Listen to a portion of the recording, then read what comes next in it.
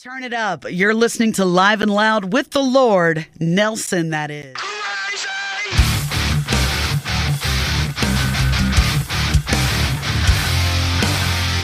He and Fuckery.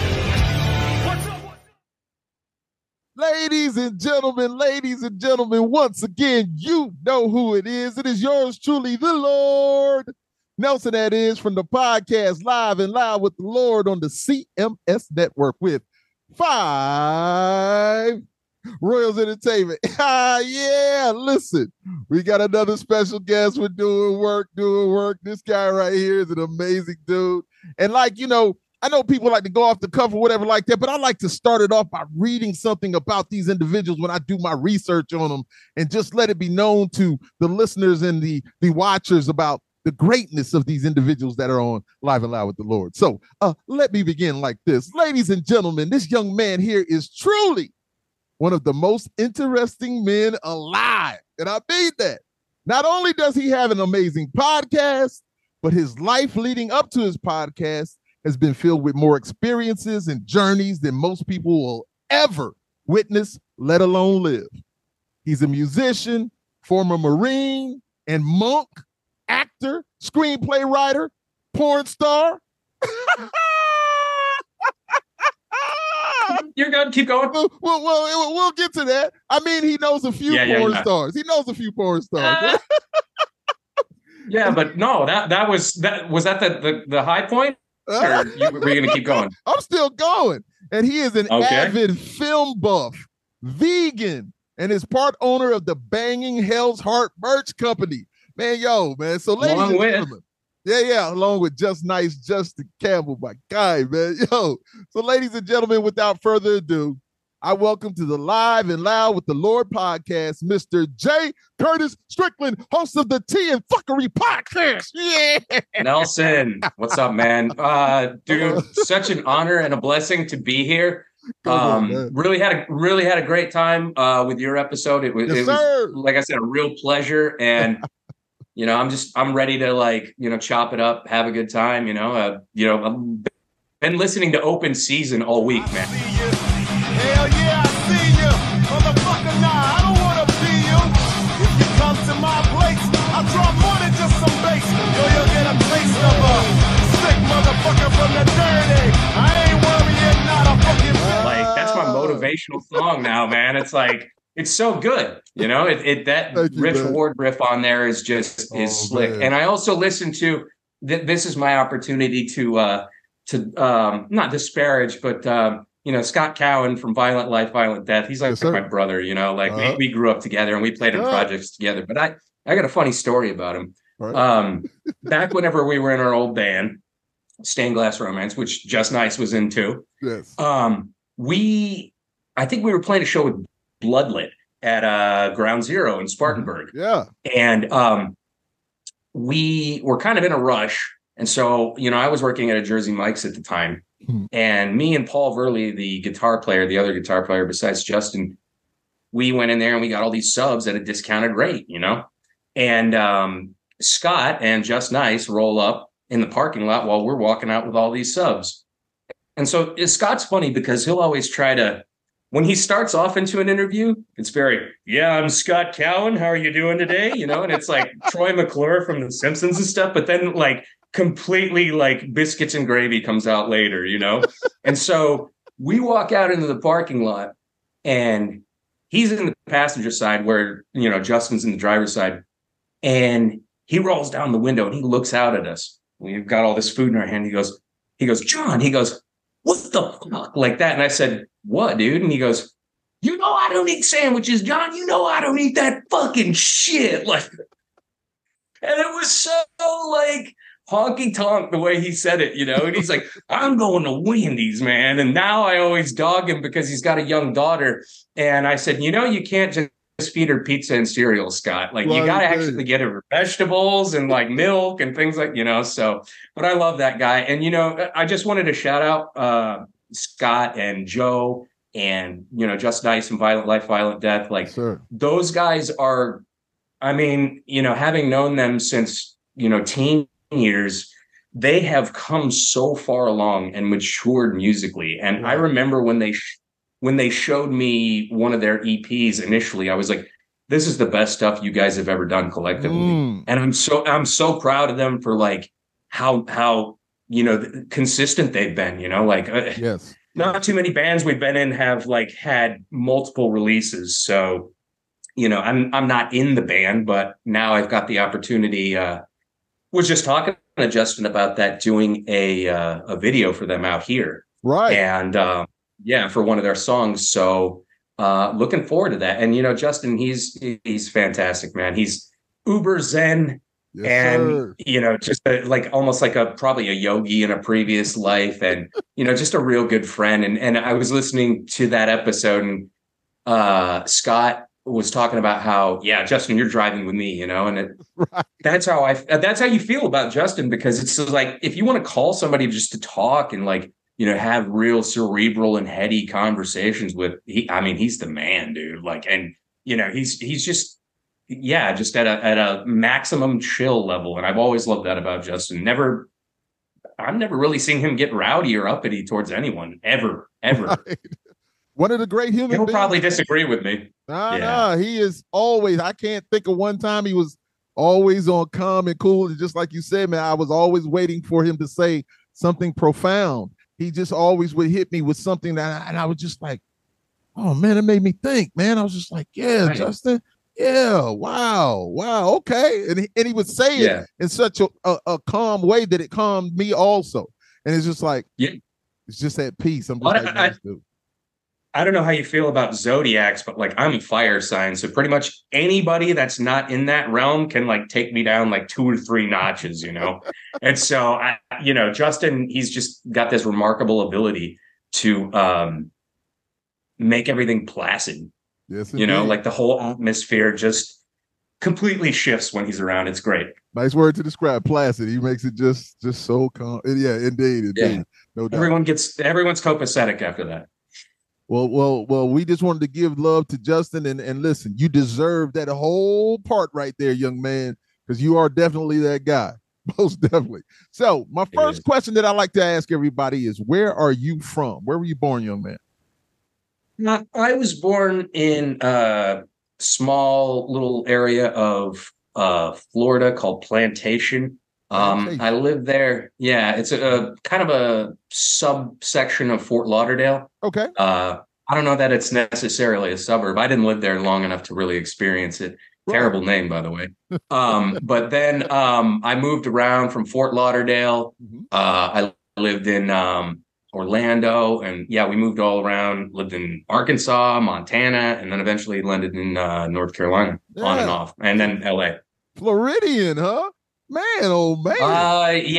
I guess that probably explains the crazy a little bit. Listen, I know a few people from Florida, man. One of my buddies is like, dude, every time you hear about crazy people in the news, they're from Florida. He's like, every time. And I'm like, yeah, that's true.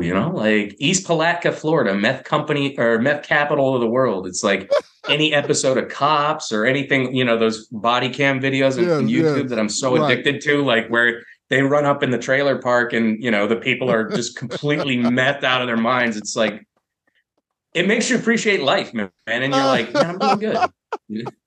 No doubt. I always think that Charlemagne the God, he says that Florida and people from Detroit, and I think he said from the Bronx, are just crazy as can be. He's like,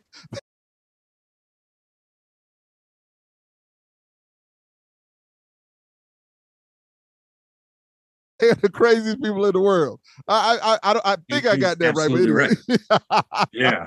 And then the little religious wingnuts from Florida too, and it's like, maybe they mean well, but I guess the road to hell is paved with good intentions, and so some of those guys come off as complete zealots and wingnuts, So being from Florida, so did you spend, say, up until your teenage years, did you spend the most time in Florida? No, I really went to probably about till age 7. And then, we landed in Little Rock for a year. And then I lived in Montana for 7 years, probably up until I was like a freshman in high school. Okay. And then we moved to North Carolina in 1997. I remember it real distinctly. It was whenever Ray Caruth from the Panthers. Oh, wow. What you remember that? Yes, sir. That happened the day we moved there. I remember because it was all over the news. That was crazy. And so, and I landed there for about 20 years, and then did served in the Marine Corps. And so traveled all around with that, and then had a monastic trajectory. Went all over the world with that, and now I'm doing a new band, and I'm going to be going all over the world with that. So, I mean, it's been an adventure, man. I'm sure you can attest to that, like going outside to other countries and experiencing that. Man, it's a beautiful thing. So North Carolina, you said you spent 20 years there. So what was the best thing about being in North Carolina? I'm going to say I have a different appreciation for North Carolina. Okay. I had a conversation with somebody there from there the other day, and we were talking about Charlotte, and she was like, I love Charlotte. And I was like, not me, like, I guess it's kind of like an embarrassment of riches out here because like this place totally trounces Charlotte, but there are aspects to Charlotte that I like. Like you were talking about in one of your episodes, how like playing one of those really like intimate spaces, like Milestone or like, God, I don't know. I'm trying to remember the real packed venues. Pablo's. Did you ever play Pablo's? Never played Pablo's. Why is it escaping me? My boy John Hayes, Tremont Music Hall. Oh, yeah. Tremont's I used to work at Tremont, dude. Really? Tremont's amazing place. I was a bouncer at Tremont. Yeah. I'm sure you played the big stage, right? I don't know. We played, what's the other place? Amos's.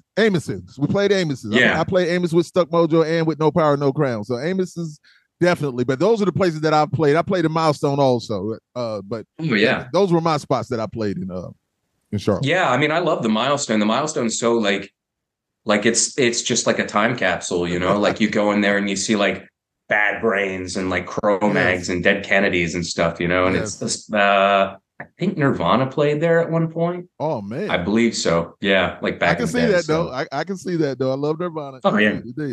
Yeah, me too. So good. So do you come from a big family or a small family? I have one younger sister. She's married. She's fantastic. I never had any blood brothers per se. But like any of my friends are automatically my brothers, gotcha. Because, that's my way of kind of like dealing with that situation. I always wanted brothers, I always thought it would be cool. And I was always kind of envious of my friends that had brothers, because I was the prototype, like I was the first run, and it would have helped to have had some, kids in my life that could like, I didn't really learn to fight till much later in my life. And as a result, kind of got my ass kicked a lot when I was a kid, So it would have been nice. I hear all these great stories about brothers. Right. Some of my friends growing up that, they're like, oh man, I was getting in a fight all the time with my brother. And I'm like, man, I wish I had that. It's such a weird thing, but my brother get your chops in early. Yeah, my brother used to whip my ass on a regular basis, and he's 2 years older than me, but I always had I have older sisters too. So my oldest sister, man, anytime he just like body slammed me real hard, like some definitely some wrestling shit from back in the day. And he's like, I'm not fucking with you anymore. And then my sister would come and tear his ass up. And listen, but I didn't shy away from it, it's all love. But now we're older. I'm bigger than he is, I'm taller than he is. It's all love. But if I ever wanted to go get in a fight with anybody, I'd like to have him with me because he's no nonsense when it comes to stuff. I mean, that's always the best friend to have. So let me ask you this question. So in your younger years, you were into a religious music scene. Was that music scene in Charlotte? Was that the religious music scene you were in? Well, it was in Statesville, the one. So Justin and them were in there. So you were in there too. Justin, Scott. I was kind of a. Yeah, what do you remember most about that? Well, I mean, I don't want to say that was my first exposure to punk rock, but it was definitely my most formative.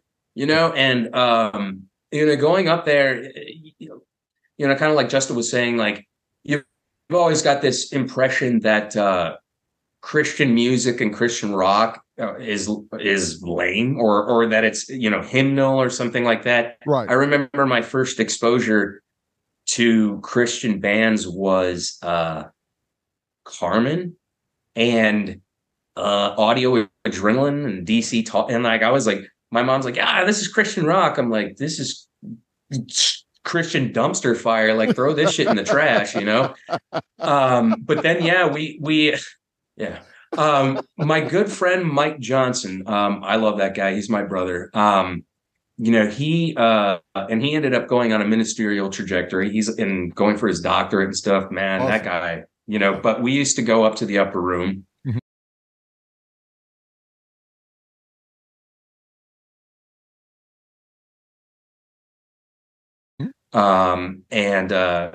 Nancy Sheets, she ran that. She was a really nice lady. But yeah, it was, I'm kind of like I don't know. I stand on the sidelines a lot, before I really kind of like make my presence known, and I kind of like, it's weird. And I do this every time I go into a situation. Like I've been doing this at my yoga studio. Like I kind of just sit and I observe. And, that was how it was with me. And I wasn't like tight with any of these guys at that point. We were all kind of like casual acquaintances, and we knew each other from bands and stuff, Right. I mean, it was great. I remember just going up there and seeing shows, and spirituality is still very important to me, and to be able to have that as a young man, that was, it was life-changing for me, it was like a paradigm shift. And there's such a huge spiritual component to a lot of these great artists that we love that, they never talk about. But you look at a band like U2. Right. I mean, those guys are like so like into Jesus and stuff like that, and yes. But that was never like what they were about per se. That they put out there, right? Right. So I guess, music has kind of worked in tandem with my spiritual trajectory, music has served as a big inspiration. Yeah. Bad Brains, those guys were big into, Rastafarianism. Pro-Mags, John Joseph, all those guys. I mean, they were Hare Krishnas, still are. I think that's a component that you just can't deny. Because it's so prevalent in all of it. Yeah. That's love, man. And once again, like I told Charlie from Aftermath, man, I love when you roll right into things that I was going to ask you, and you really answered the question about how do you feel that time prepared you for your future endeavors, because you can still see that it's in you. And that's a great thing. And you stand on that foundation. And that's awesome, man. Yeah, it's awesome. So as a young man, what dreams did you have for a career? You've done so much. So what dreams do you have for a career that you remember? Well, I've always kind of had a performance background. I was 7 probably when I did my first thing. And this is embarrassing, but I admit it because I got made fun of for it. One of my first productions ever. You can't use this as blackmail material against me anymore, folks. I did a ballet.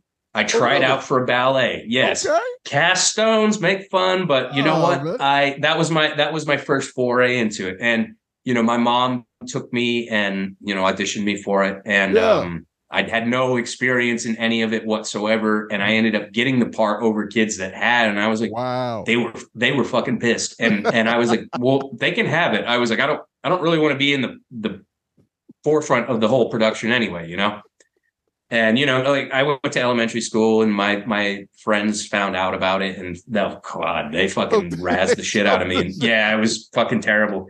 But you know what? I don't give a shit, like I don't care anymore. Like I'm not that age anymore. So I don't need to, fucking whatever, look at some of the greats, like Patrick Swayze, look at that motherfucker, Of course. Yeah. And so, I've always kind of been doing plays. I did a commercial when I was younger. My first film that I did, I was a background player in a Leonard Nimoy film called Holy Matrimony. Yeah. Holy and yeah, it was with Patricia Arquette, Joseph Gordon-Levitt, John Schuck from MASH and Star Trek. He was in there too. Courtney B. Vance. This dude right here is dropping. Listen, I'm telling you, this dude's dropping names, and I'm loving it. I'm loving it. Go ahead, I'm not trying, but to give you. I want you to do that. Continue, please. Okay. Well, I was more so giving a frame of reference, but it was like, yeah, I got to meet Patricia Arquette when I was 10. Yeah, it was cool. But yeah, no, they put out a call. This was when I was living in Montana. Okay. And my good friend Tim LaRue who was a Groundlings graduate. His dad was a production designer. He was an architect, but he designed all the schematics for the set and everything. And they put out an open call in the newspaper at the time, the Great Falls Tribune. And they said, if you want to be an extra in this movie, come and just show up. Right. It's not paid, which they capitalized on because you try to do that in LA or anywhere else. And people are like, nah, I'm union, fuck you. But, people in Montana are like, oh, we're going to be in a movie. Yeah. And I mean, I was excited as a 10-year-old and I was a huge, huge Star Trek fan. Yeah. And it was a real honor and pleasure to get it. And I did get to meet him originally. Yeah, exactly. Live long and prosper. He was at a restaurant in Great Falls and we were there and he just showed up, and he was there eating. And I was like, Mom, can I go talk to him? She's like, no, he's eating breakfast. And I was like, oh, I still want to talk to him. I was like, it's Mr. Spock, Right. And so I was like, we ended up getting into production and we were on set and, it was a scene at a state fair and we had to move around and John Schuck was chasing Joseph Gordon-Levitt and Patricia Arquette through the state fair. Right. And so we were just they call it, what do they call it? It's one of those derailed train moments at this time. Okay. I don't know. Well, people walk left and right. There's a film term to it, and it's right on the tip of my tongue. Yeah, crosses. Okay. Crossing. Anyway. So we were doing that or whatever, and we were kind of set up for it all day. We were there all day. Right. All day, and all the production staff was going around and saying, don't talk to Mr. Nimoy. Don't talk to Miss Arquette. I didn't get any interaction with Joseph Gordon-Levitt. I tried to play Street Fighter 2 with him. They brought in this big arcade cabinet of Street Fighter 2, and he was there playing it. And I was like, can I play? And his handler was like, nah, like that. And I was like, but I can whoop his ass. But I mean, shit, man, you get M. Bison in there, you did that. You're over, man. It's over. And all the production staff was like, don't talk to anyone. And Leonard Nimoy's there, and I'm like, I'm a 10-year-old kid. I don't give a fuck. Right. So he's in his director's chair, and I walked right up to him, and I said, Mr. Nimoy, I said, it's a real honor to meet you. I said, will you sign this for me? It was just a piece of notebook paper or something. I was like, whatever, Yeah. He said, absolutely, absolutely. He was so friendly. He was so outgoing. Yes. And then my dumbass takes a step back and says, live long and prosper. And he laughed and said, you too. And I was like, later come to find out that he wrote a book that says I am not Spock, and he hated that because I think he got typecast as that. Yeah. And yes. I'm a 10-year-old kid. I don't know better, and now I do. I'm like, that was dumb as shit, But he laughed. But I'm going to say he laughed. So when he laughed at that, he took you as being that young man. It'd be different if it was a grown ass person. But he really looked at that young man and said he doesn't even know. He's just giving the respect because that's something he probably probably didn't bother him at all, man, being that he laughed. Well, let me tell you what, I actually got to meet Walter Koenig, who was Chekhov in Star Trek. That was about a month ago. Really? Now here I am. here I am my age, right? And I'm like geeking the fuck out. I'm like, oh, it's shit, you know? Right. And I got to talk to him, and, you know, really, really nice guy. Just really, really humble. Very unassuming, like, you know, and just he would hang out with you, I'm sure, and just like chat with you. Like he was telling me about when he went to school, acting school with James Caan. Wow. I'm like, man, these stories are gold. I Yes. would love to get him on this show. I think it'd be fantastic. Yes. So that was really cool. But I was still a nervous wreck, you know. And I'm like, I never usually ask people to take pictures with him, but I was like, it's Chekhov, you know. I have to, you know. It's Walter Koenig. So I took a picture with him, you know, and he was a real nice guy. He was real cool about it, you know. That's awesome. That's awesome. Well, sir, no, great. And listen, love that. Great segment right there. That's what I'm talking about. Man. Please have conversations. So I want to do a timeline of life experiences, like what came first. Okay, so musician first, and then you went to I'm saying musician, you know. Okay. So you run the timeline. Tell me how it goes down. Yeah. So you know, fetus, zygote, infant. No, you know,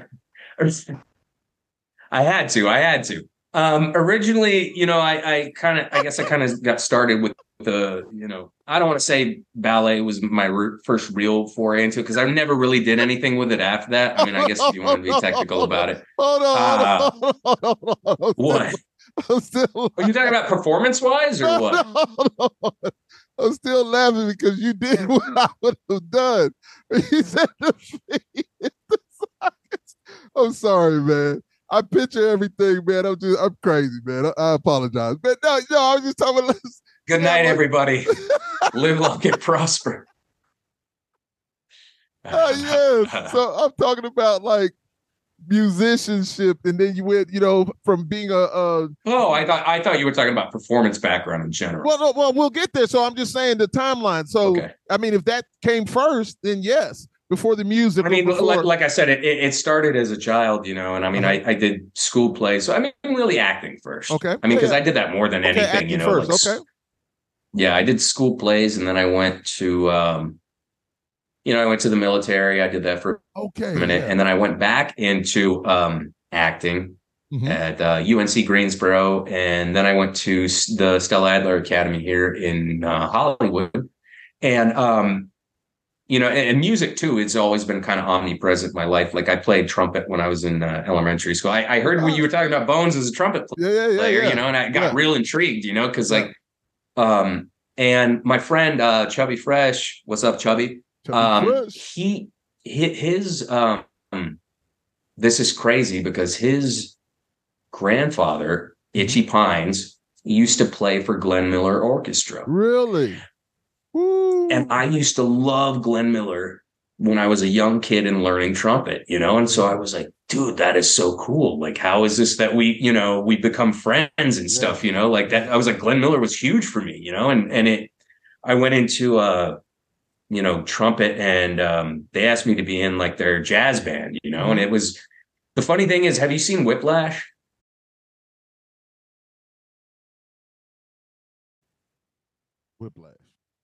With it has Miles Teller and J.K. Simmons, where they're in the jazz group. They're jazz drummers. I don't think so. I highly recommend it, man. Movie. Yeah, and especially if you're a musician, you know, like I wouldn't say it was that bad. It paled in comparison, but like, you know, we used to have to wake up early, and the teacher would give us detention if we yawned, you know.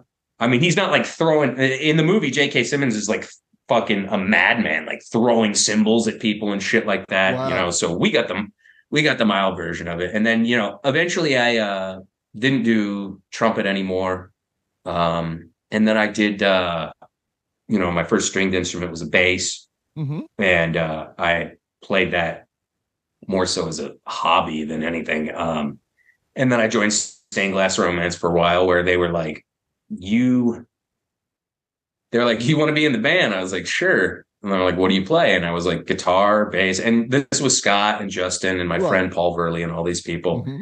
And I was like, well, I play all those things and I can sing. And they said, well, we've got all these things. And they said, wait a second.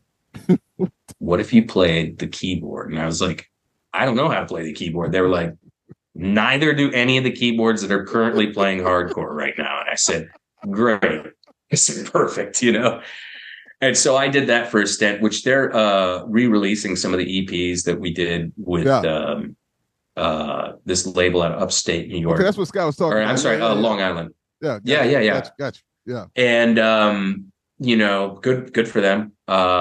It was a fun time. And then we did you know, I did a band called Death Blow. All right, let's do this shit! Let's take these motherfuckers out! You hate my scene, my life, my music, my fucking way of life!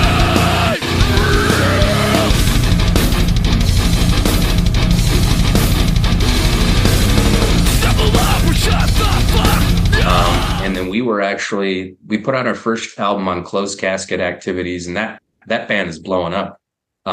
We actually had that album was produced by Tommy Church from End of All, and later he joined Mushroomhead, which shout out to Jeff Hatrix, who is coming on the show here in about 2 or 3 weeks. Yeah. But yeah, he was basically an unofficial member for a few shows, and then he went on to do great work. Great guy, too. And great guitar player, Tommy Church. Did a project after that, Tyrannus, that was kind of really depressing. It was featuring some of the ex-Stained Glass members, which we actually played a show with them at Tremont, right? As this ex-members of Stained Glass Romance, playing with Stained Glass Romance. Got you. And we got up there, and I will say this. We destroyed y'all. We fucking destroyed you guys. You guys had no chance. None. We were like the best elements of the band combined into one. Wow. And I remember Taddeo, who, Taddeo, man, I no intent behind your ex-wife. I'm just going to throw that out there since I've got the floor right now. Taddeo. There was nothing. Nothing. Yeah. Nothing. You know Taddeo? No. Oh, okay. All right. I'm just with you. No, he was such a good dude, and he was a sweetheart. And you can't like people's pictures on social media. Apparently, that just means you've got ill intentions. So, but Taddeo, I had none. But he says we're playing, and we were like midway through our set, whatever. Yeah. And he said, tell him what band you guys used to be in. And I just looked out at the crowd and smiled. And then we started into our next. I was like, okay, our next song is new. Oh, awesome, man. Awesome. Yeah, it was funny. Well, yeah. See, and then I did a band. Well, I'm currently in a band. I can't talk about it. Those of you who know. It's not in LA. It's in Cleveland. So, but there will be an official announcement sometime soon. That's the current trajectory as far as music's concerned. And it's been great, dude. Now I've got to go ask Chris Aiken over the CMS network, because he's in Cleveland, if he knows who this band is. Chris probably knows. Chris is the music guy. He probably knows. So now, okay, so you military. So you're in the military. Yeah. What prompted you to go in the military? Were you in like in ROTC in high school or something, or what prompted you to go into the Marines? Okay, you're gonna laugh when I tell you that, but I'll kind of tell you the genesis of my military career. Yeah. My dad, as a child, used to do this organization called Civil Air Patrol, and Civil Air Patrol was started in the 40s. It was a civilian auxiliary of the Air Force. Okay. They didn't call it the Air Force at the time, though. It was the Army Air Corps. Gotcha. Until it was, rebranded the Air Force in 47. But the Civil Air Patrol was basically tasked out to, they would fly civilian planes over and they would try to find German U-boats and stuff. And, their work led to the damaging of like, I want to say 40, I could be wrong on that. And they sank like 2 of them. Wow. So that was their earliest role. But my dad's exposure to it was through a cadet program. Mm-hmm. And he would go and fly like every weekend with this guy that was a pilot with the Civil Air Patrol. Mm-hmm. And he was like, John, you should look into that, And I was like, yeah, I think I might want to do that. And it's a little bit like Boy Scouts meets ROTC, Okay. Just kind of the way it's set up. And they would, I got to do some awesome shit. I got to fly a lot in the Cessna 182. I got to fly in a glider. I got to fly in like helicopters, cargo planes and stuff like that. And we used to do, they did the disaster relief down in Florida whenever one of the hurricanes was down there. I think it was Andrew. I wasn't involved in that, but that's another one of their missions is, like putting up sandbags and getting people water and medical supplies and stuff. And so they did that. And eventually I went to North Carolina and they had Marine Corps ROTC there. Now, I was like kind of on the fence about doing that. I was like, oh, the Marines, aren't they kind of like dipshits, aren't they like cannon fodder, And, there's a lot of guys that end up joining the military because of a move, like Top Gun was a big one back in the day in the 80s because, everybody's like, I want to be a naval aviator. I want to be a fighter pilot, the Marines has many such movies like Full Metal Jacket. Man. One of my favorites. Oh man, Boys. I've never seen Boys of Company C, but I heard Arlie Ermey's in it. I'm going to go ahead and tell you now. That was the same character, right? Yes, my dad was in Vietnam. He did 3 tours. Yeah, my dad's military, and let me tell you something. Thanks for his service. Yeah, man. Yes, same for yours also. And let me tell you something, man. That doggone Boys and Company C, man, is one of the greatest. It's like that, the start to me of those military of real. I was just like, wow, man, listen, you'll enjoy it. You're a film buff. You will enjoy the Boys and Company C. You will definitely. Answer me, goddammit! I want to be a Marine, sir. What the hell for? So I can fight for my country, sir. Fucking third! Right now, I can't stand to look at you. Sergeant, get this shit out of my fucking face. I'm Sergeant Lois. I'm your drill instructor for the next 2 fucking months, maggots. Jesus, how in the hell do they expect me to train fucking Marines when they won't even send me human goddamn beings to I'll see if it's streaming anywhere. Yeah. Is that the one with Bill Paxton in it, where Bill Paxton is like very young and he's like one of the cadets? And tell me what this movie is, because I have been wanting to watch it. It might be part of it. I don't know. It's like the same thing, man, where they start off, man, and in basic training and everything, and they're training and my man, the Arlie. Listen. Amazing. It is just so good. It is really that good, man. It is really that good. The first part of that movie is like a comedy of Full Metal Jacket, Right. So many people will laugh their asses off at it because he just gives this hell of a performance, Yes, he does. Yes, and rest in peace, dude. He was fantastic. Never got the chance to meet him, but people have asked me before, like, how accurate Full Metal Jacket is as far as Marine Corps is. Right. And, I didn't go through in Vietnam when the movie takes place, but it was pretty accurate. I would say it was extremely accurate. We didn't have as much interaction with our like senior drill instructor, who was like the Hartman character. Right. But that may have just been a unique situation. And they weren't allowed to hit people. Things happen, but it was much more prevalent. Yeah. It was much more prevalent in the Vietnam era, so I'd say pretty accurate. But the movie that led me eventually to join the military was Aliens by James Cameron. Say that one more time. You broke up with this. Aliens, really? Which has nothing to do with like the United States Marines, but they're still badass, Right. And I'm like, this is awesome. I want to do this, like I know we wouldn't be fighting big space bugs or anything, but I think it'd still be cool, and I watched that movie I think I've seen that movie more years than there are centuries. Wow. That doesn't even make sense, but I've watched it a shit ton. So a lot. So what was your MOS? Mm-hmm. I was what they called a 4066, which was a small computer system specialist. They don't have that MOS anymore. It's been reclassified, I think, as 0600, which is like I don't remember what they called it. And I think they may have even, like, during Obama era, they may have made that a civilian MOS. Okay.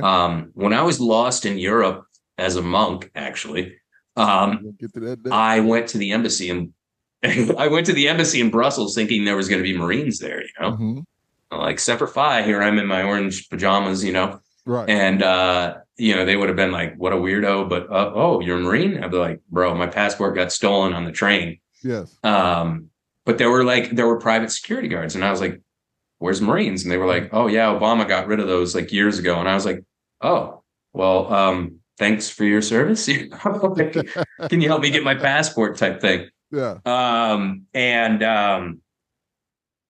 Yeah, see, the train derailed. I was like, where were we? So now I was going to ask you about your MOS. So you. So yeah. So you actually computers. It's computers. So you didn't see any combat or anything during your time. No, nothing like that. And I'm really fortunate for that because you know. So why didn't you make it a career? I was a bit of a troublemaker, I guess you could say.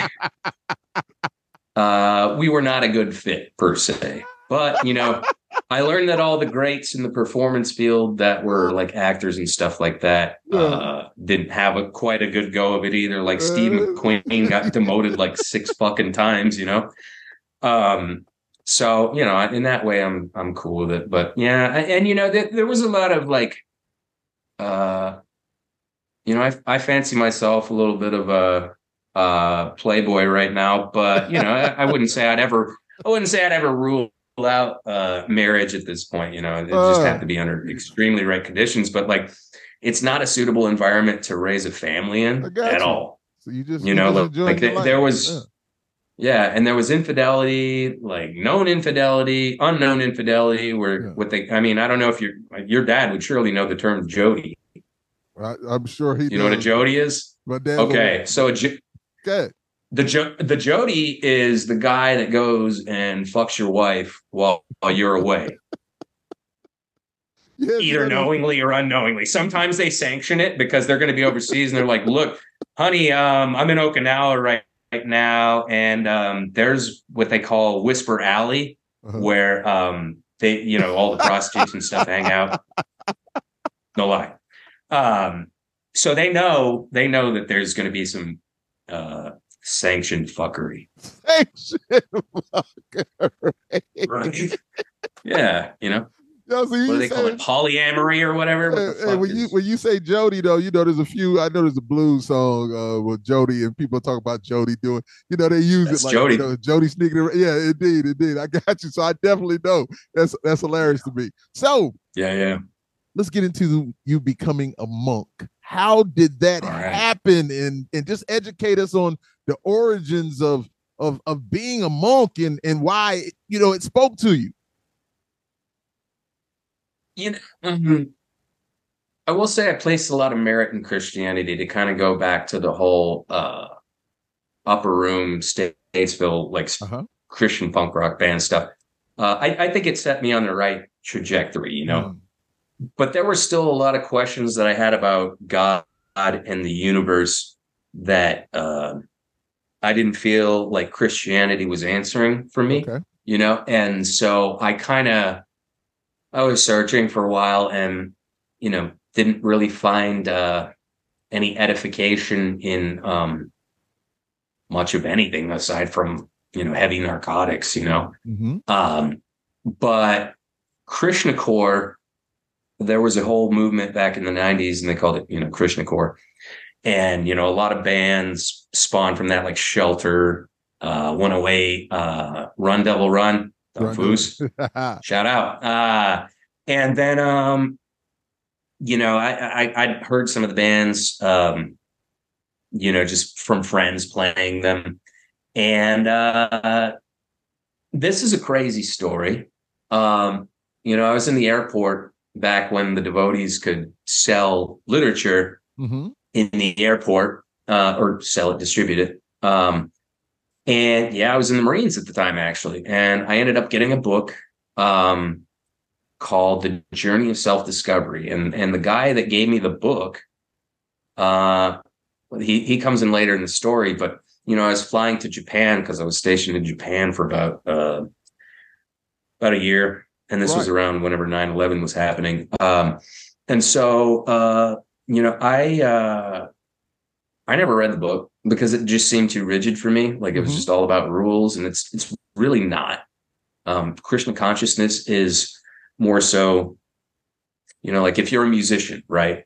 And, you play guitar, you play drums. It's like nobody's asking anyone to subtract anything, like you don't have to get rid of things. Right. Just add Krishna is basically what they're saying, And so, I guess I kind of had a lot of reservation with that. Eventually, I called up one of my friends because I was doing political activism. I was actually involved with Occupy Wall Street. And that wasn't giving me any edification, completely just, kind of godless movement that I was like, I wasn't connecting with. Yes. I hope that's okay to say, but that's kind of how I felt about it. Speak your piece. Yeah. Well, I'm not wanting to go off and seg off into that direction too much, but, so eventually, I kind of distanced myself from that.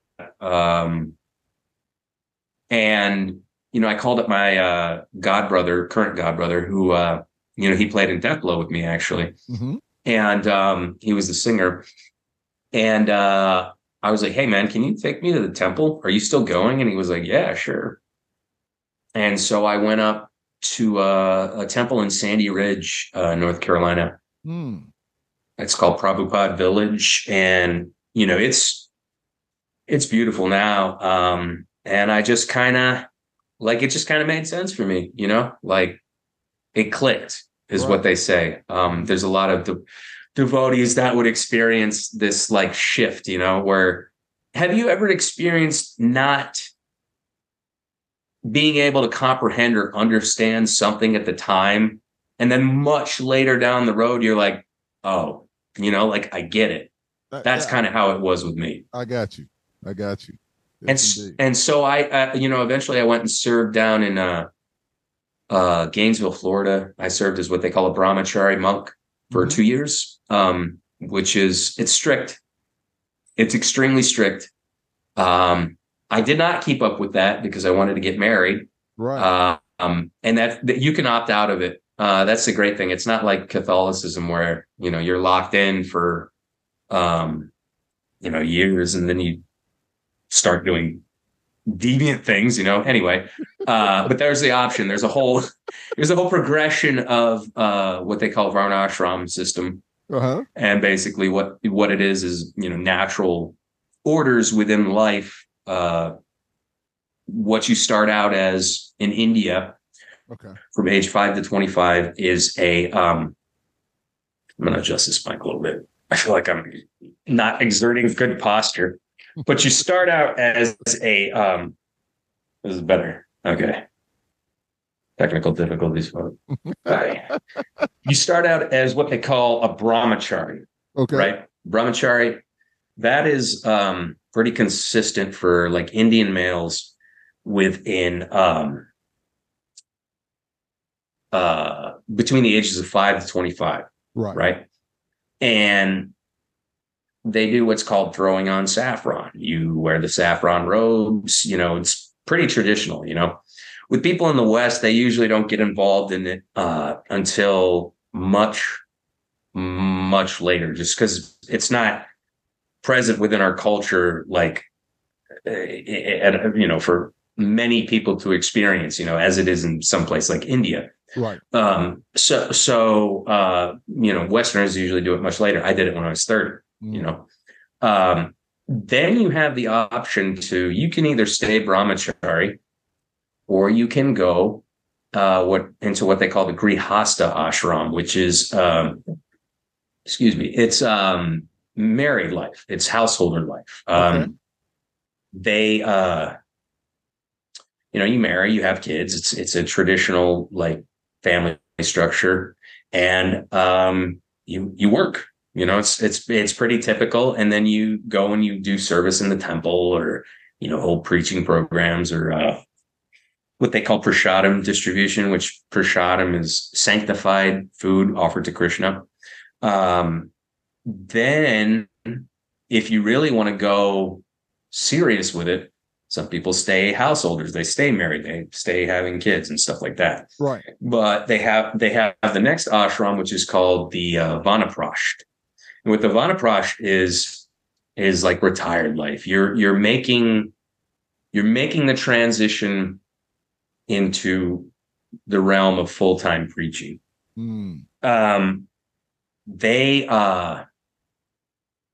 You're distancing yourself from your family and your obligations, your material ties. And then the final order is what they call sannyas.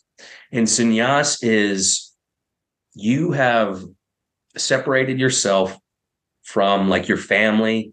And it's not a bad thing. It's not like a divorce. It's more like a spiritual separation. And the idea is to keep your family, you have to make sure your family is taken care of, like financially and stuff. Right. It would be irresponsible to just, kind of cast them aside and, not. Yeah. And so they make sure that the mom is taken care of, the kids and all that stuff. And then they go and they travel and preach, and they don't earn any wages. They're at the mercy of the temple. Some of them earn wages. I don't want to talk about that though. But they travel and preach. And yes. Like my spiritual master, His Holiness Bhakti Marg Swami from Toronto. He has been brahmachari his entire life. And then he took the order of sannyas back in the 70s. And he was... he just stayed committed. I think he had some girlfriends when he was younger, but and the man's in his, what was he? It's terrible that I don't know, but, lifelong brahmachari, pretty much lifelong celibate. One of our founders in the order, Srila Bhaktisiddhanta Saraswati, he was brahmachari, and then he took sannyas. He never had sex ever in his entire life. Wow. Yeah.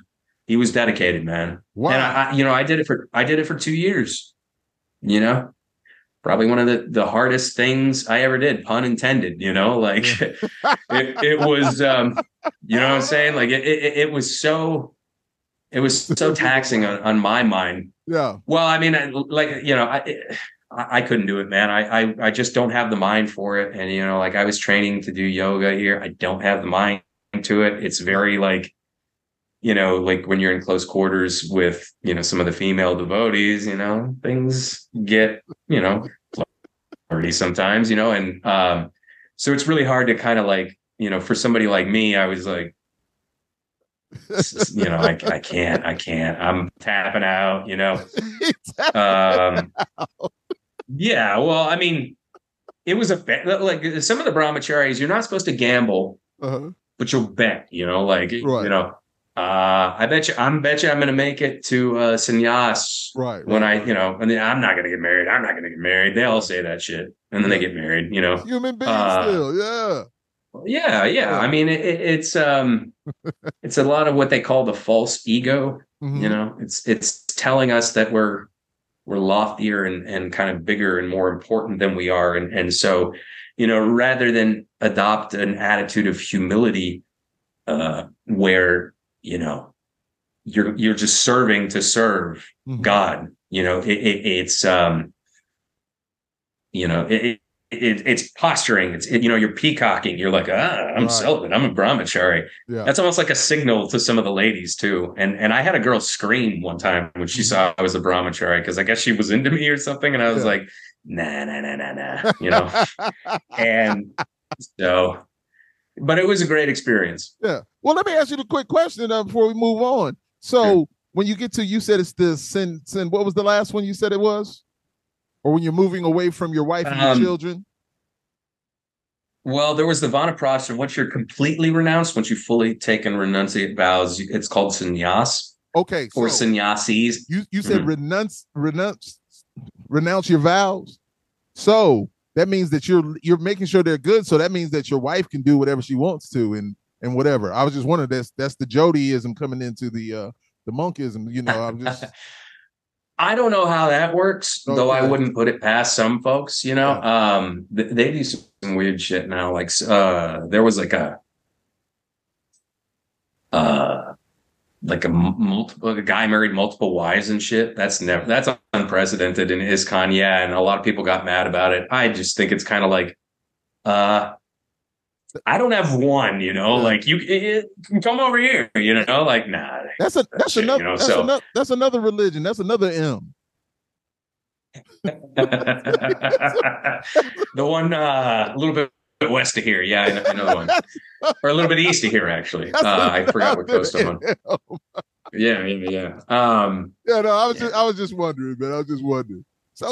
No, I mean, it's I don't really know how that works, to be truthful with you. I think it's just curious. Yeah. Some of the sannyasis are supposed to be celibate, but weren't. Yeah. They what they call blooped or whatever. Anyway. Because they're human Bloops. once again. Yes, indeed. It's true. So I can see that those teachings were still important to you, though. And so how did an East Coast dude get to LA to do the things that you're doing now? Well, that actually kind of ties into the whole, spiritual journey. When I was in India, I got asked to do a play, and it was like a spiritual play, and I played the villain. I get cast as the heel pretty often, which is fine. I feel like the real life heel sometimes. Right.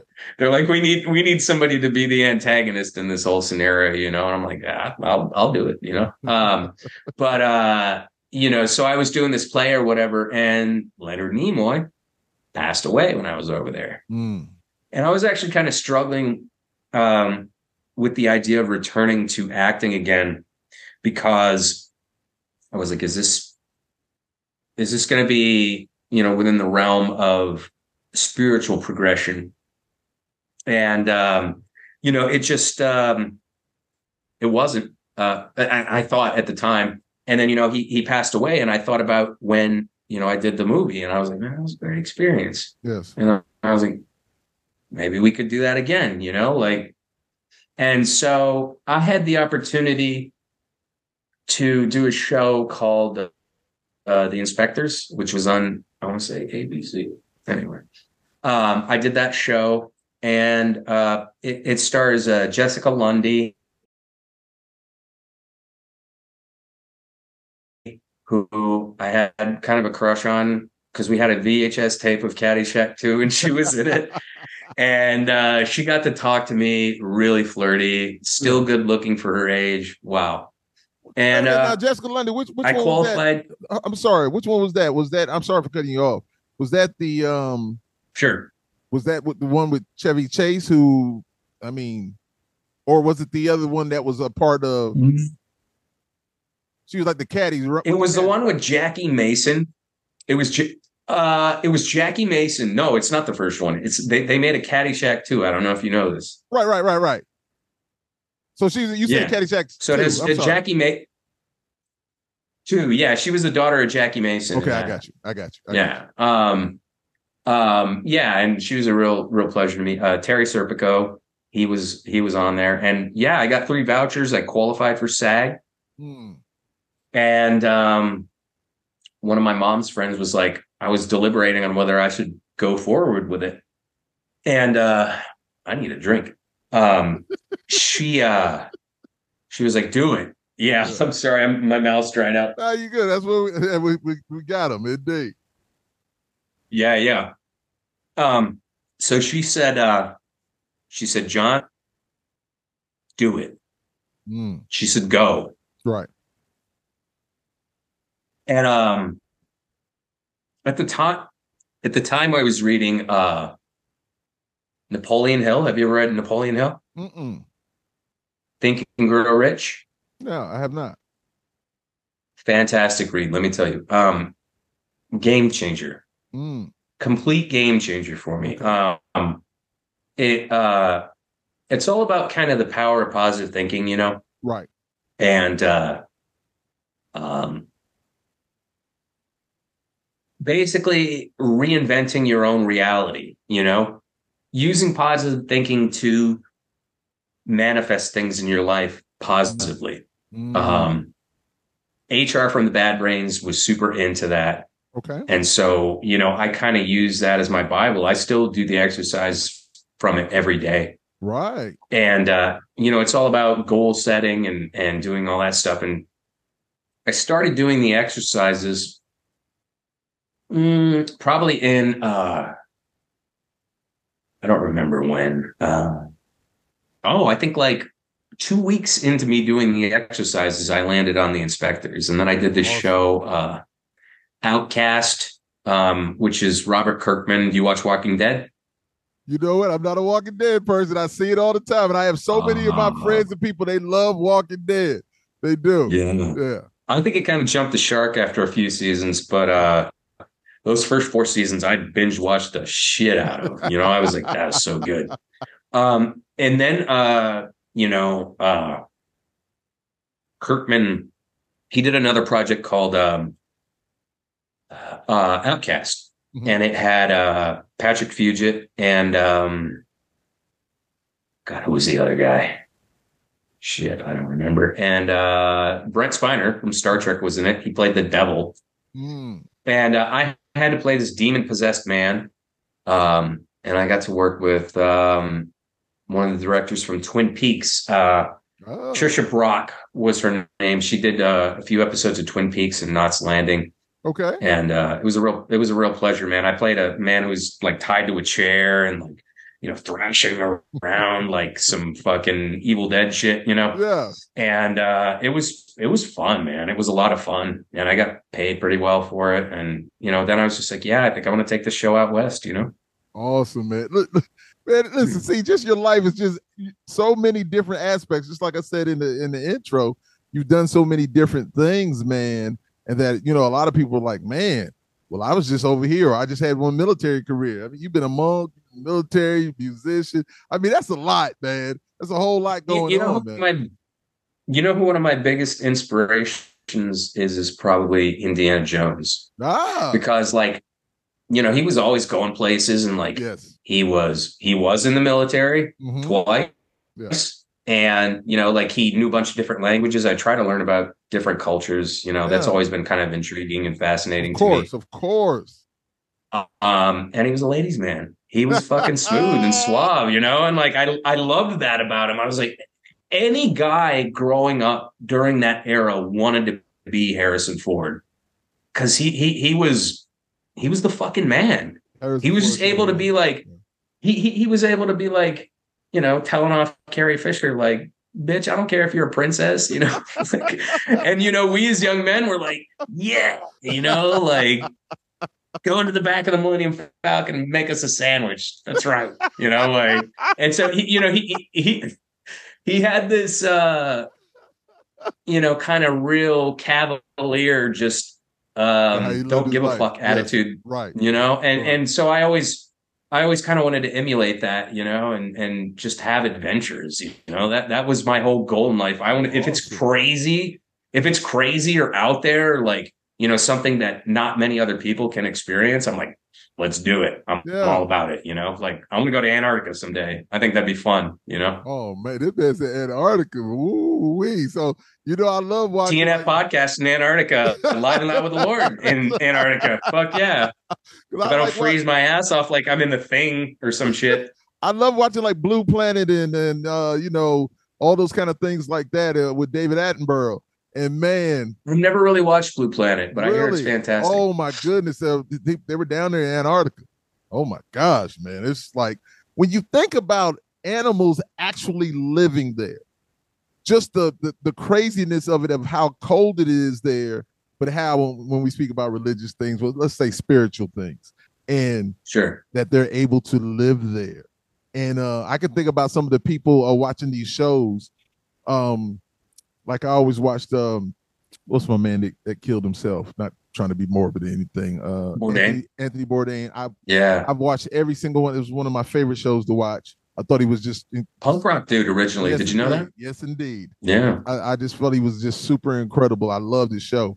And I can just remember it was either him or Andrew Zimmern. They were up in Alaska and they drank some of the seal oil or the the blubber that they had melted down from these animals. And when they drank it, and I don't drink, I'm not a drinker, but they said that when they drank it, it was so warm inside their bodies when they drank that. So it kind of lets you know the power of these animals that are living in these places and swimming in all these cold. They're not cold at all. You know what I'm saying?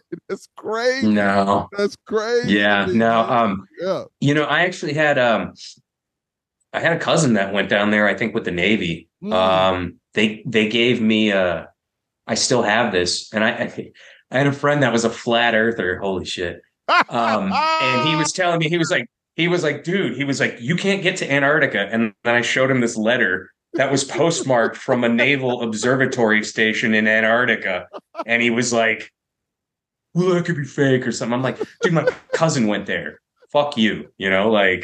And then I had a friend, Trivik Ram. He was in the band 108. He's still in band 108. He went down there and actually did Hare Krishna Kirtan. He brought his little deities down there. Yeah, he sent me the video of it.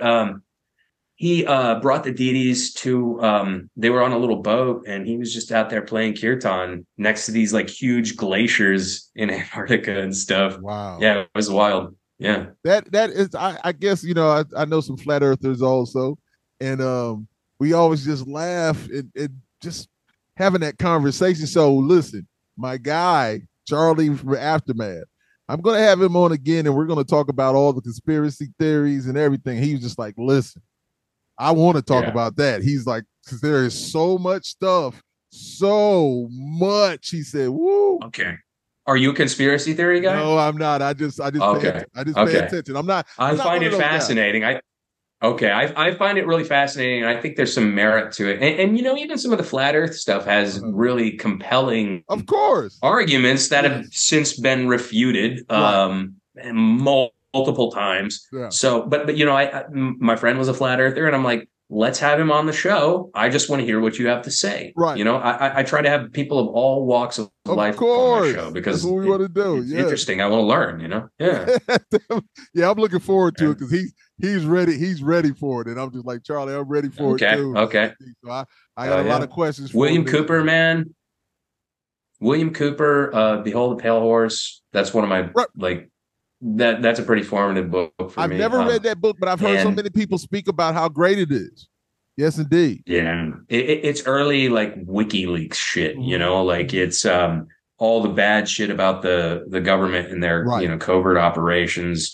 He was CIA and, he, for whatever reason, I guess, retired from the CIA. I don't remember the whole backstory, but like he was actively communicating in Behold the Pale Horse, like, look, my life is being threatened. Wow. And then like later he died under mysterious circumstances, like there's a shadow element of, the government and, they, as he says in The Shining, corrupted him. Well, I will say this to you. I can remember, quick story. We were working out, getting ready to go overseas to tour. And that's when I was with Stuck Mojo. And Right. we had finished working out, and then we went to a place to have a little bite to eat. And then the guys that are in the open season video, the two guys with the guns, they're actually, cops down in Atlanta. And so they're like on the a certain kind of secret, not secret service, but one of those higher. They were legit. Yeah, they were legit. Oh, I was wondering. I was like, are they actors? Oh, or are they real dudes? No, those were 100% legit guys. They had a good well, I mean, there's three positions. There's sling arms, there's alert, and there's ready. And when they were at like alert and ready, I was like, okay. Oh yeah, they were both. Yeah, both of them 100% authentic, genuine guys.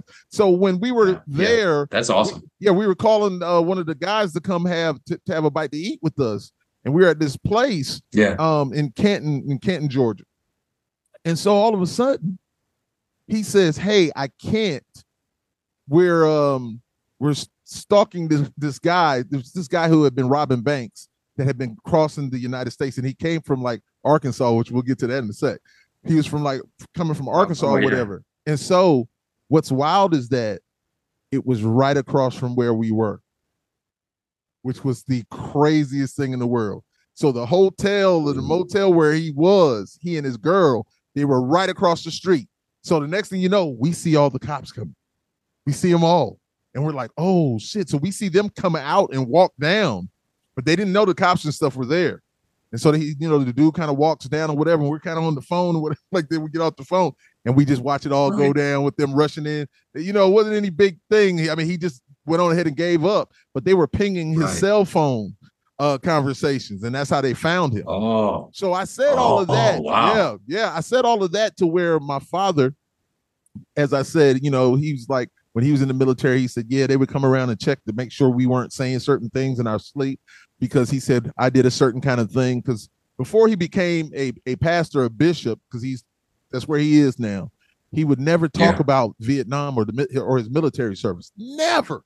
He would never say anything about it. I'd ask him, and then I can remember just asking him one time, and he just sat there like it seemed like for miles going down the road, and I'm just like, did he? Yeah. Did he not hear me? And then he was just like, I'll never talk about that. And I was just like, wow. So after I called him, when I was telling him about that, the incident that happened, he said, let me go ahead and tell you something about your government. Put nothing past your government. Not one thing past your government. He said, I've done some things in the military. And he said, I'm just letting you know. And I just looked at him like, wow, man. Yeah. So it's just kind of crazy. Yeah. Anyway, Oh, yeah. I mean, like I said, I got in trouble. It was at a time whenever, 9/11 was happening. And, if you did anything that was perceived as threatening within the media, right. It was not a good look for the military or the United States. Yeah. So I got in trouble for what they deemed some unpatriotic shit or whatever, which it was really just me and a few other guys. We were in uniform, just flipping the bird. Wow. And they found it, and it was on social media. Wow. And we got what they call non-judicial punishment. But we won. We actually won.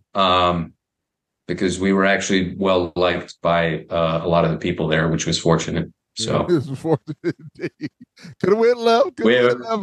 Glad. Oh, man, I remember I walked out of there. I hadn't had a cigarette in forever, and man, I don't even think I liked Marlboro Reds, but somebody gave me a Marlboro Red, and that was the best damn cigarette I ever smoked in my life. God. And I remember the sergeant that was trying to nail my ass to the wall walked out onto the plank while I'm smoking. Yeah. I'm not supposed to be smoking in my dress alphas either, which is like one of your uniforms. And I'm out there smoking, and he walks up and he goes, "So you got out of it?" And I said, "Yep." And he had this like almost personal vendetta after me after that, because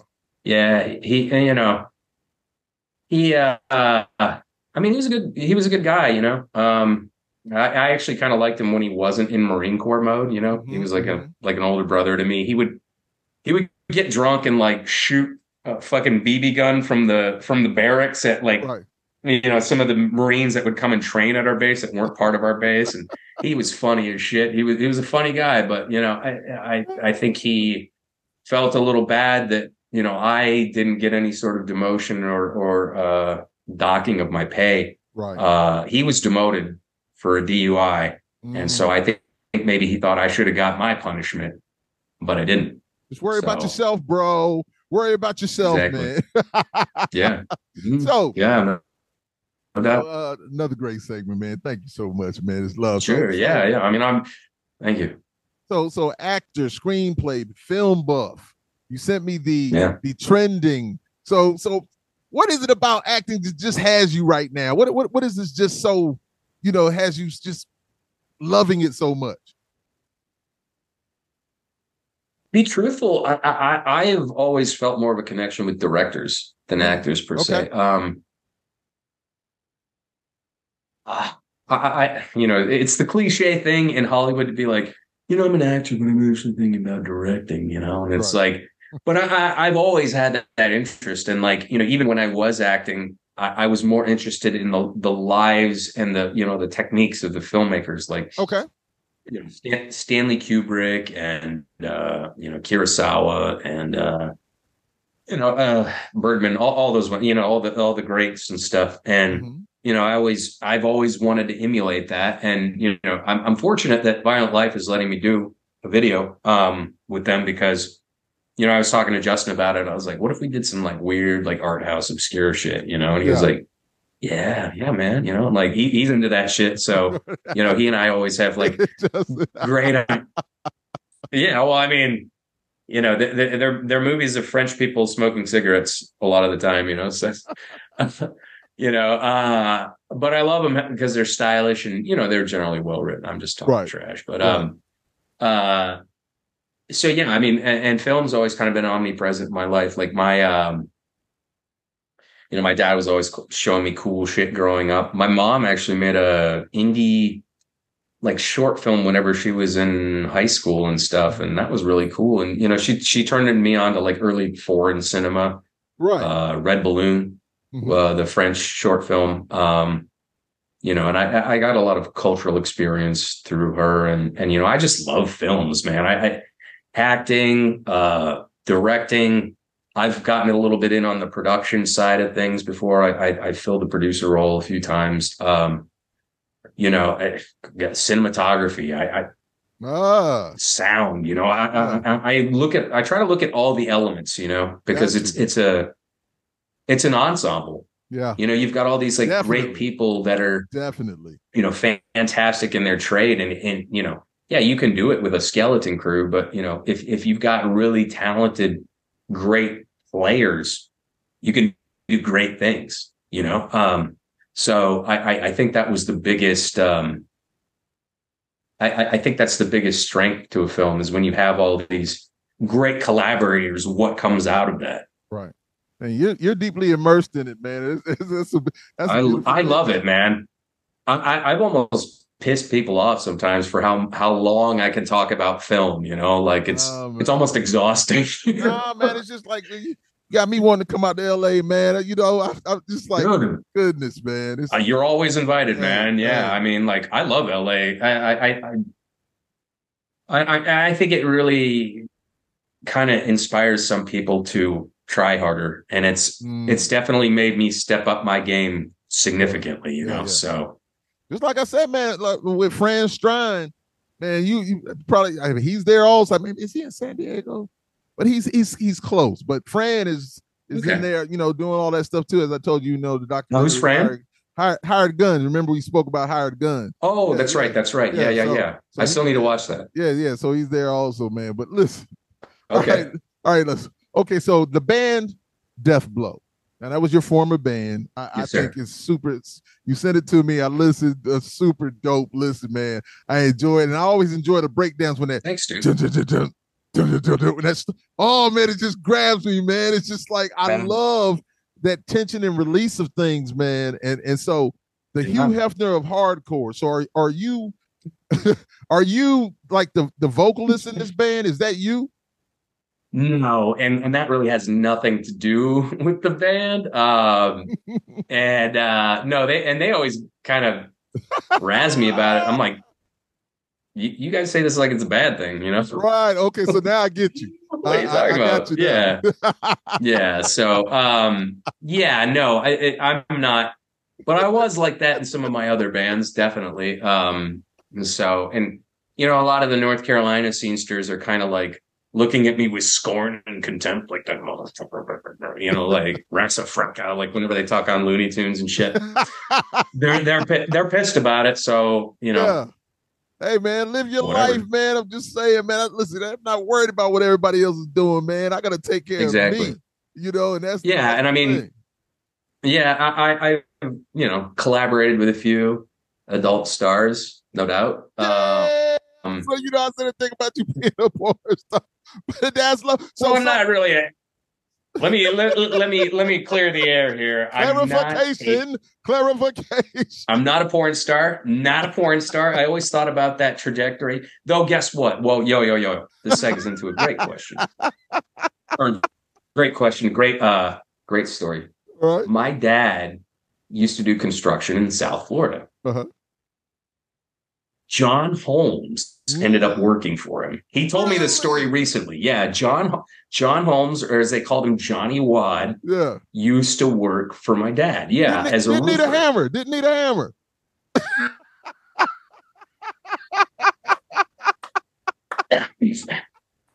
I'm crazy, man. Forgive me. Bravo. Very good. Shit. No. You literally killed me with that one.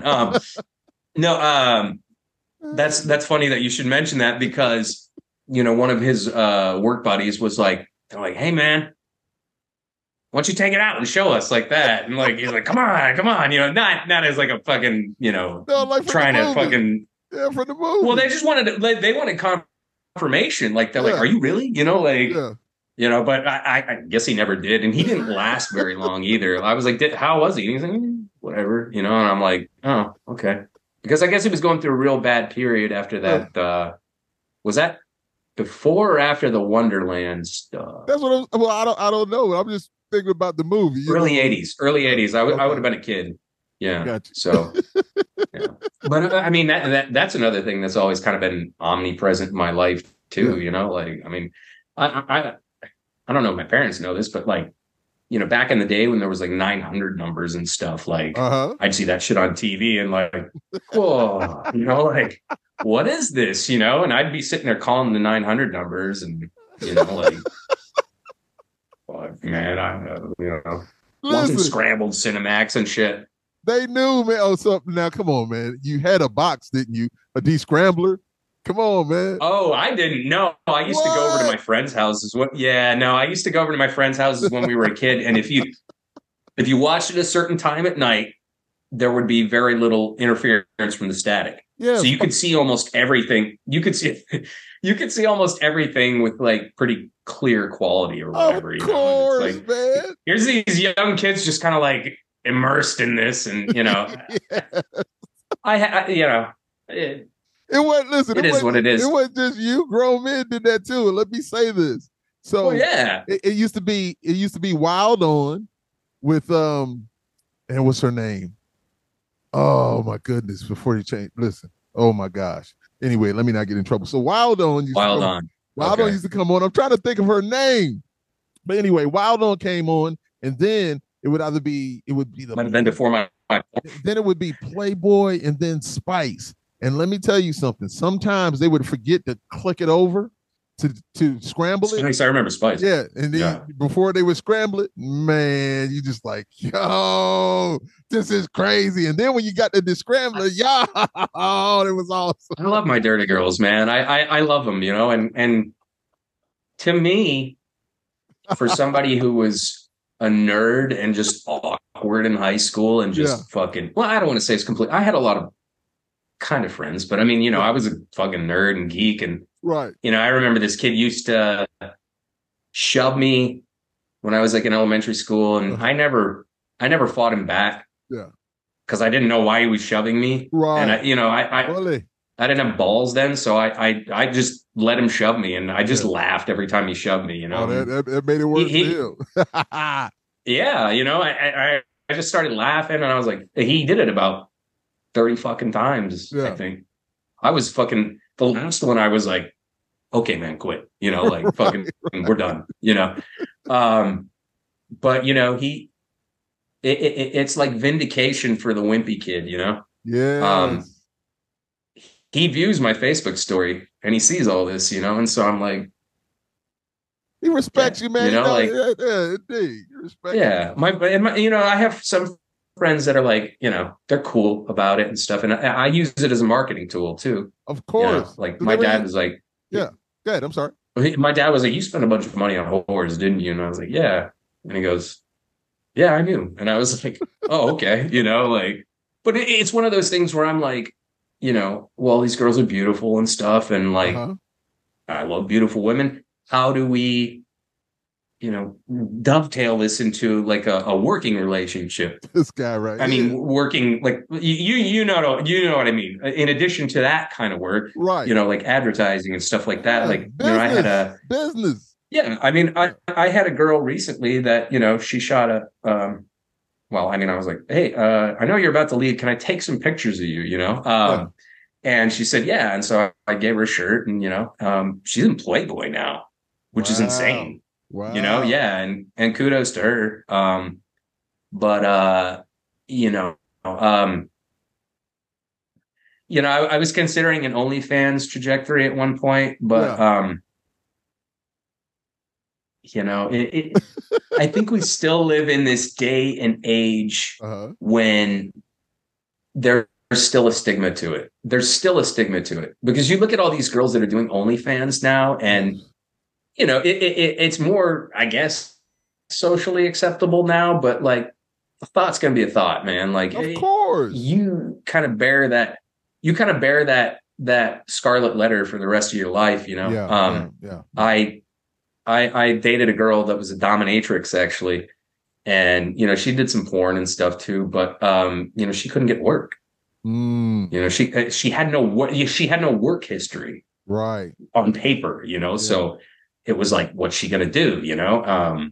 And so, and that's one thing, I guess, if you wanted to kind of talk about, like, you know, some sort of social issue, I'm pro sex work. I'm pro sex, you know, positivity and stuff like that. I think that if we restrict things like that, you know, that's where bad shit arises, you know? Okay. And well, you know, I worked as a bouncer at some of the clubs here in Hollywood, some, you know, regular clubs and strip clubs and stuff, you know, and the sex trafficking is huge. It's huge, you know? And so I don't think people realize how big of a problem it is. We used to have guys that would come up there and be like, hey man, what's going on? I got some girls for you. And we're like, no, you don't. And you better just leave, you know? Right. But, and then there were girls that got in that, you know, did have handlers, pimps, you know? Wow. So to me, I would rather it be legal and sanctioned. Okay, gotcha. You know, take the criminal element out of it, you know? Make money at it, capitalize at it, you know? Like weed, man. My thoughts. Yeah, no, because I was going to ask you. Yeah. So it goes right into, I was like, is the porn industry still a thriving industry in California? And who was your favorite star to film with? That was a joke, but who was your? But is it still thriving? Is it still thriving? Well, in the regards that it's kind of gone, it's kind of gone underground. You know, like OnlyFans has made it so that. Do you remember the Ice Bay? Do you remember her? Say her name one more time. She was the ICE agent, Ice Bay. I don't remember ICE. She was an ICE agent that was like this really hot Latino woman. And like, I want to say either she lost her job as a result of, you know, a lot of people were mad that she was, you know, on the border and stuff like that. And she was, you know, Latin American or whatever. And I think she quit her job and did OnlyFans and like clears like, I think I know who you're talking about. Hundreds of thousands of dollars a year. Yeah. I can't think of her name, but yeah. So, I mean, in that way, and it's also kind of like, I think it's kind of empowering to women in the regard that, they take control of their own career, and they make probably more money at it. They're not paying a cut to a production company or anything like that. Right. Yeah. As far as mainstream shit, it's fucking dead. It's not. Well, I don't want to say it's dead, but I mean, like all those free sites and stuff just crushed it. I mean, and the rise of OnlyFans too during the pandemic, because a lot of girls couldn't go out and make money. Yeah. Can you blame them? Can you blame them for doing that? Yeah. And it was a good way to sustain themselves through the pandemic. Say what you will about the whatever, but it sustained them. Favorite to work with. Who's your favorite? Let me say this. Favorite. There's only been like a handful, and I mean, I dated some girls that weren't performing at the time.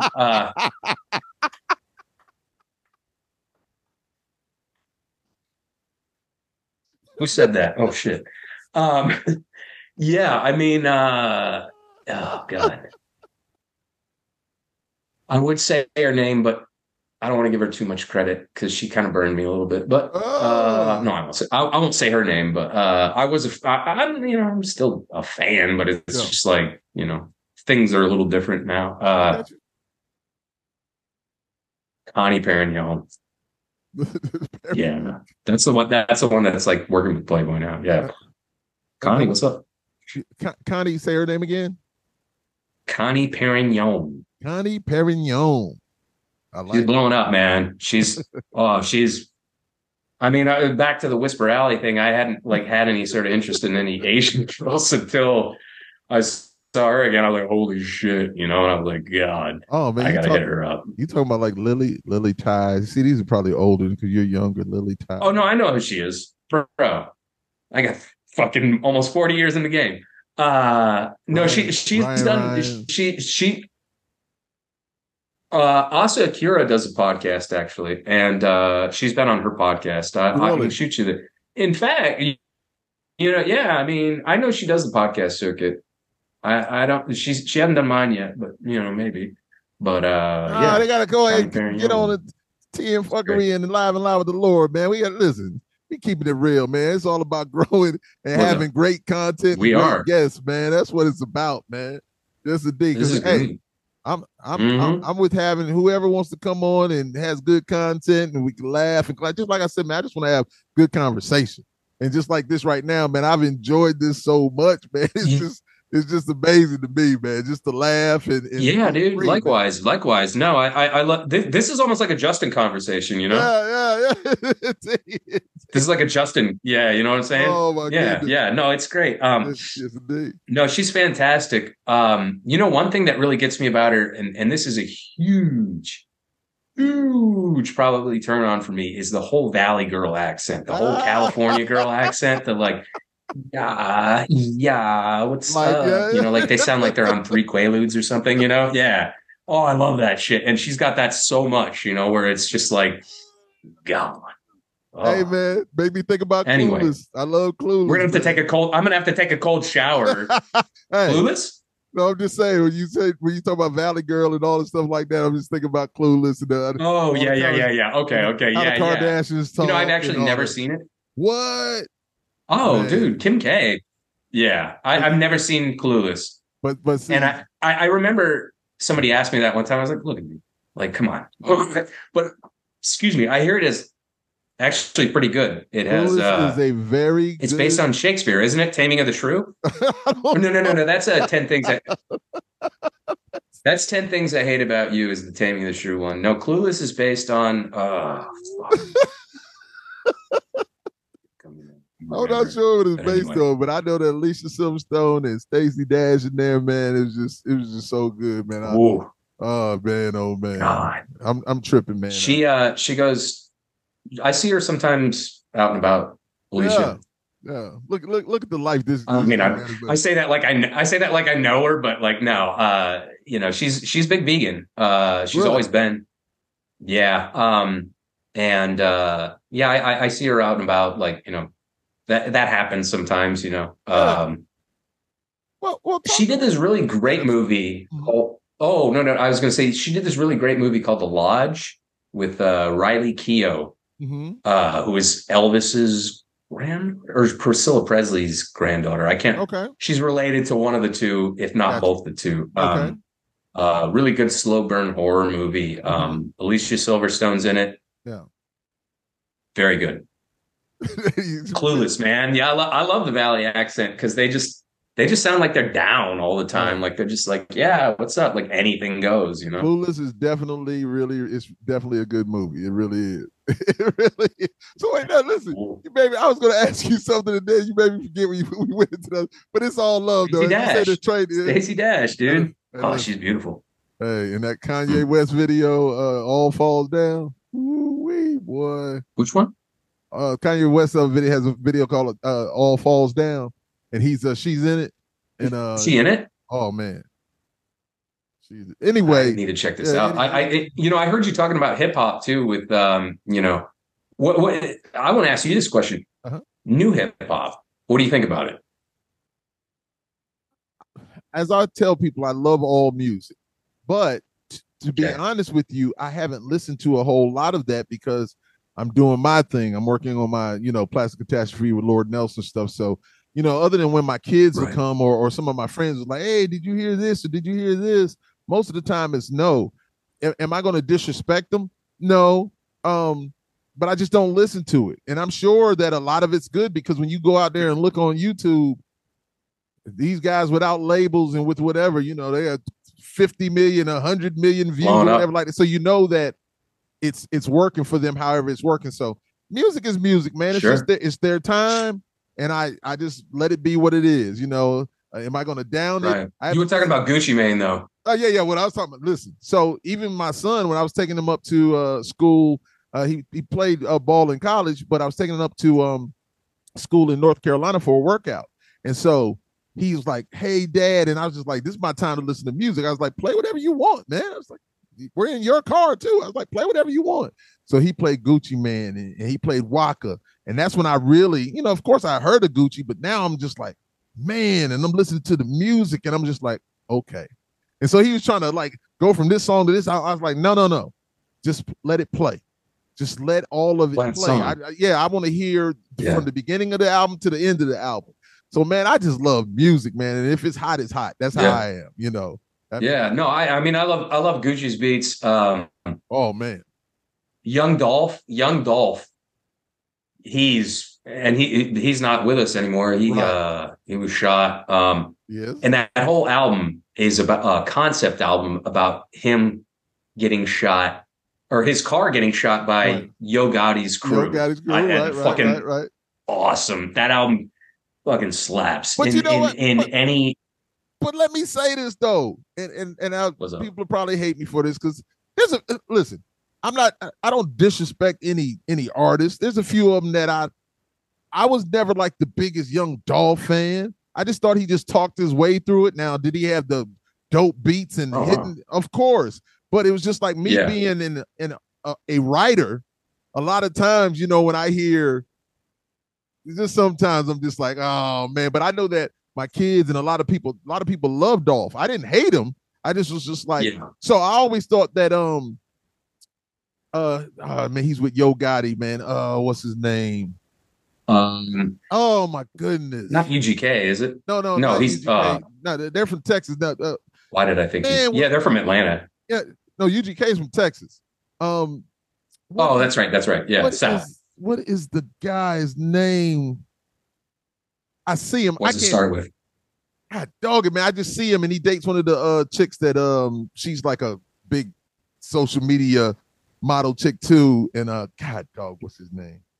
Well, anyway, I think that he and Dolph are alike, but he raps better than Dolph. And he raps better than Dolph. Yeah. No, what'd you say? You think Gotti raps better than Dolph or Dolph raps better than Gotti? I think Gotti raps way better than Dolph.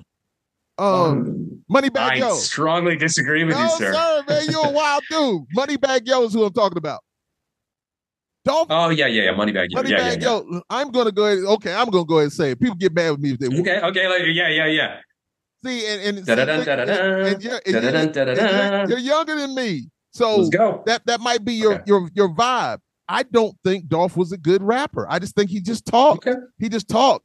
You know, I mean, when I say a good rapper, I mean a good rapper, man. Some of the stuff they say, I was just like, oh man, why would he say? And that's the reason I asked you is because you know I feel coming up in this era, working at the strip clubs. Yo Gotti was one of those ones there. It's like strip club anthem, and so 100%. I heard them all, and some of them I weren't impressed by, like Migos. I didn't like really any of their shit until I heard their solo stuff. Quavo, really, that shit is awesome. Yeah, and then I heard some Migos shit later that I actually liked. Migos has some stuff, man, no doubt. But you said it, Migos is because my brother is a DJ, and I think I mentioned to you when we had our conversation before. And he has his own internet radio station, but my brother played in the clubs and he played in the strip clubs. And let me tell you something, man, he would always tell me, he's like, yo, you got to listen to this. Or he'd keep me up on certain stuff. He was like, oh no, this is what's hot in the club. And even my son and, the friends or whatever, like, he was like, no, Dad, up in the strip club, this is what's popping. So I understand that because that music I always say that the music gets you. And the lyrics keep you. And once again, I'm not hating on Young Dolph. There's a few other people I could say that people would be like, man, that's blasphemous or whatever like that. So I just don't even say anything about it. But sure. They might just bore me, I mean, what do you think about Kendrick? Oh, I like Kendrick. The reason I like Young Dolph so much is because he's such a stark contrast to like, Tide Pods, AirPods, fucking Peapods, like the guys that just do those. And they do the triplet, they love that shit. And I'm like, that's a metal thing, Right. But I couldn't get into it. But like Kendrick, man, Kendrick tells stories, He tells stories, yes. And like Money Trees, like, man, I have driven up the California coast smoking weed, listening to Money Trees, and that little moments like that. Yeah, that's what you appreciate in life. You can think about those times when you're just driving up, the Pacific Coast Highway, and the sun's shining, and you're just listening to your favorite tunes. It's like ethereal. And listen, I feel you. I still do it now, where I just get in my vehicle and I'm by myself and I just listen to music, and it's just loud with me. And music is a time machine. Music is something beyond really explanation, because it just does so much to me. And I just enjoy it like that. So, and once again, as Young Dolph he's had some really, really good songs. Sure. But there was probably somebody else on it that rap better than him. Perhaps. I'm just joking. No. I know. I didn't like Future for a long time either, and I really got into Future. Oh my goodness! I whoever does his beats, they're like spacey and like dreamy sometimes. I'm like, I like this. That's like Take Your Girlfriend Out. Rap. There's so many guys. There's a few guys that are actually from South Carolina that are down in that make some of those beats that those guys have been using, because they just got a sound, that Atlanta sound. And then Mustard, of course, out in California, he had it for a while.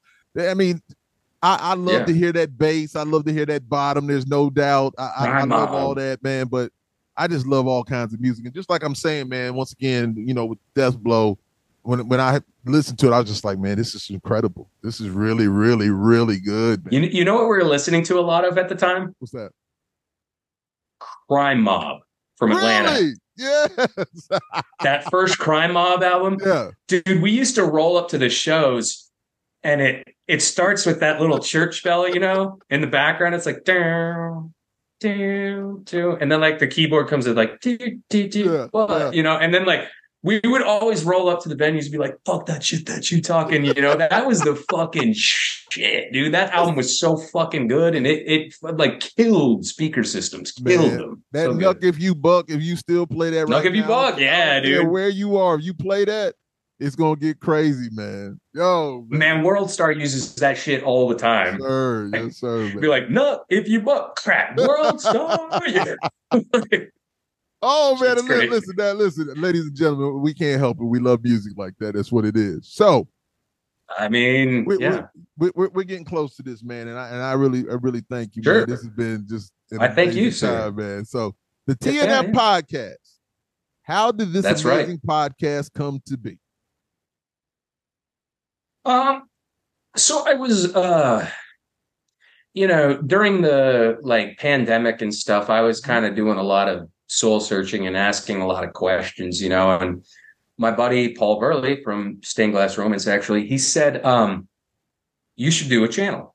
Right. And I said, okay, and it started small, man. And that's the craziest thing to see, what it's become at this point, because, I'm proud of myself. I haven't done many things consistently, and that's, a lot of people criticize me. They say you don't stay with one thing for very long. And it's like, well, I always had a purpose for that, like I just wanted to experience, like I was saying, the whole Indiana Jones thing. I just wanted to go and do one thing for a little period of time and then move on to something else, because I wanted, to experience life and culture and what have you. Right.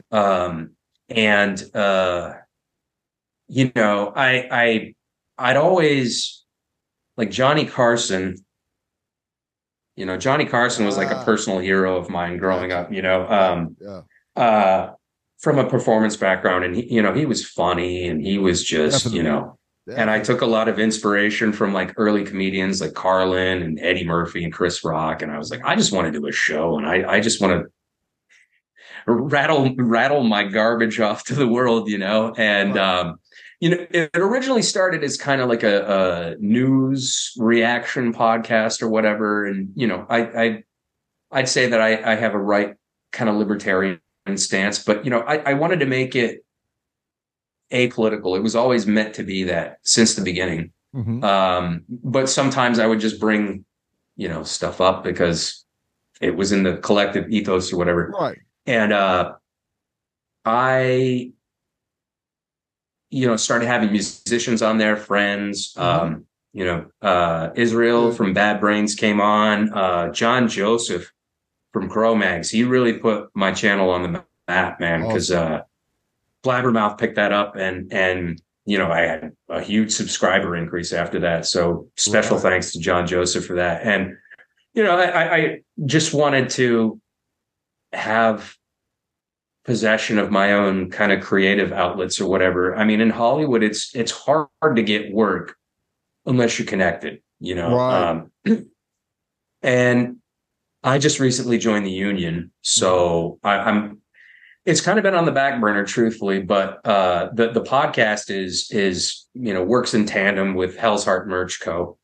It's very irreverent. It's stupid. It's don't watch it. No, it's just it's me being ridiculous, and I like to have people on there and just really learn, like their lives. Like that's the most fascinating shit to me, is when you get these really just rich stories, from people. My dad's got so many good stories. I want to have my dad on the show, who's been very, very, very supportive of me, both my parents. I could tell. We didn't get to talk about it, but I could tell. Yeah. Yeah. And I wanted to come back to LA because I went back to North Carolina for a little while. Because of, the accessibility to, people that can come on the show. Right. And, I've been wanting to do the podcast circuit myself. I know there's a lot of creators out here in LA.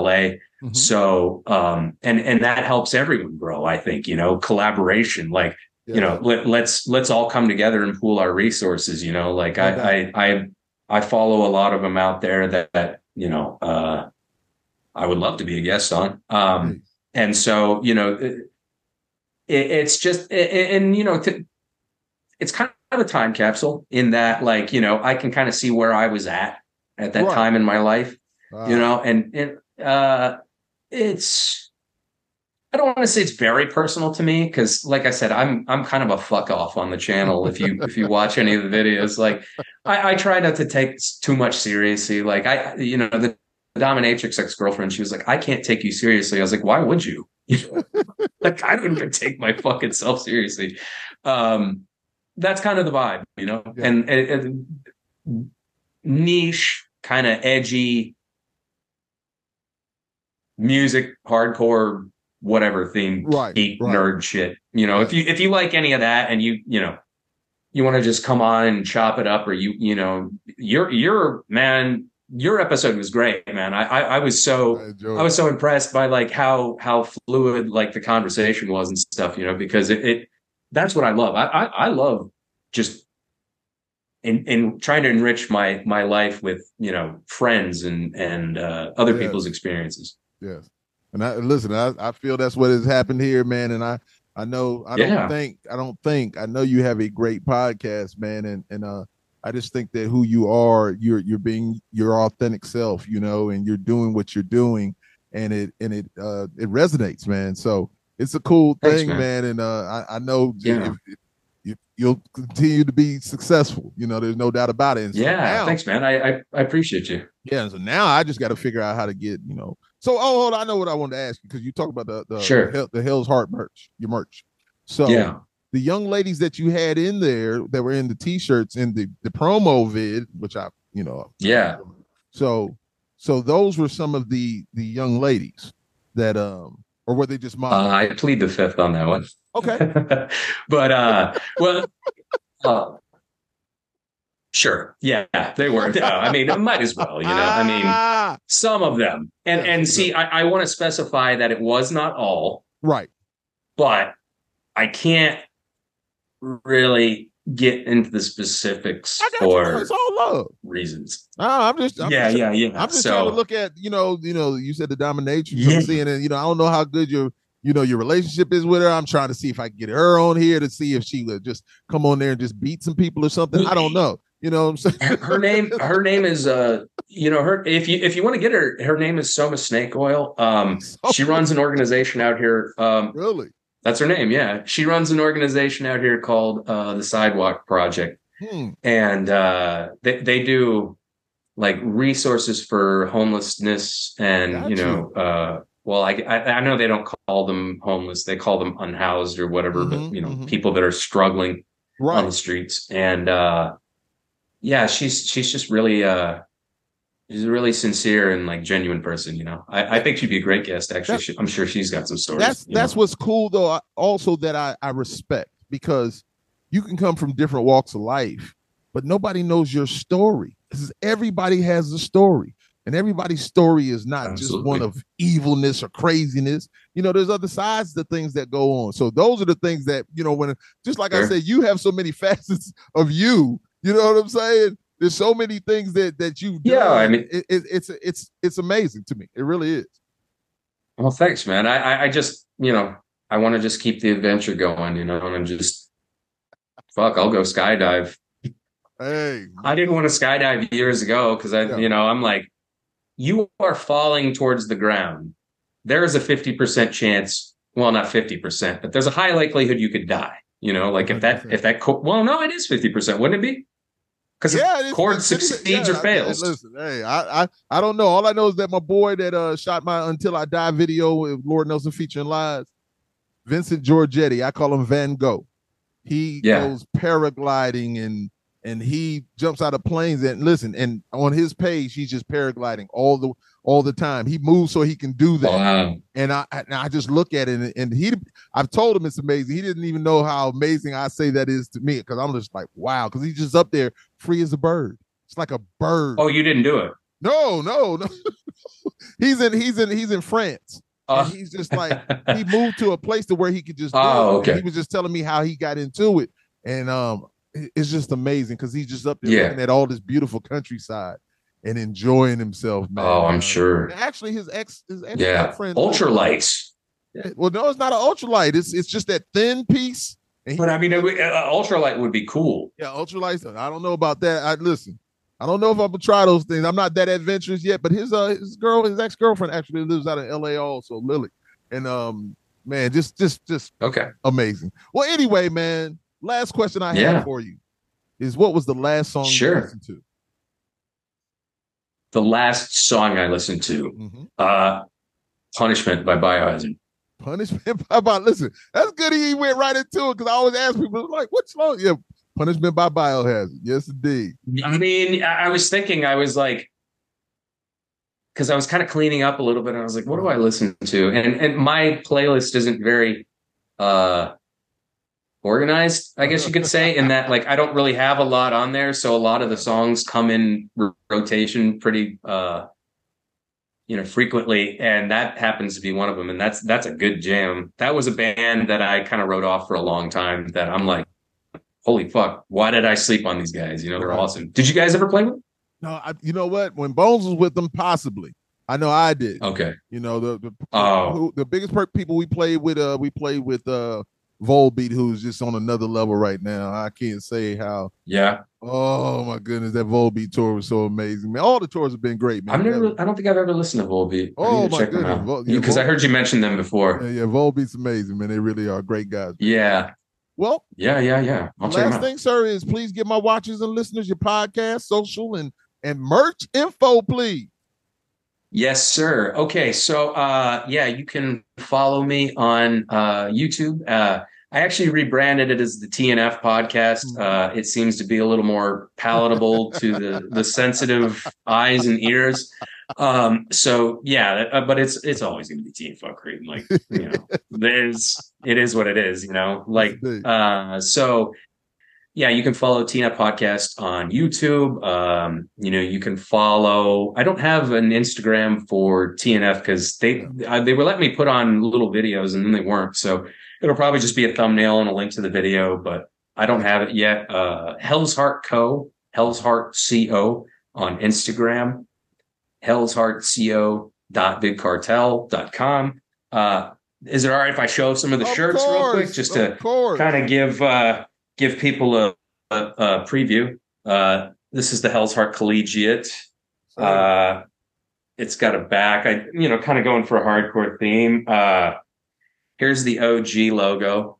Let's see here. I wanted to show this one off because Justin and I did this one, and we're really proud of it. Run, devil, run! And I wore that on our episode, the one we did. Yeah.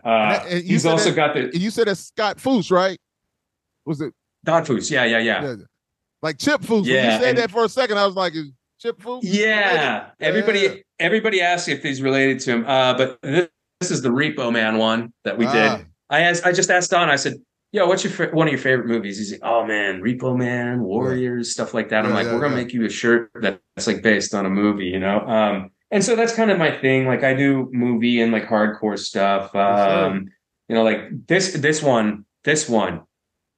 It's Mola Ram from Temple of Doom, and we tie-dyed it. It's like a black metal version. That's a dope shirt right there.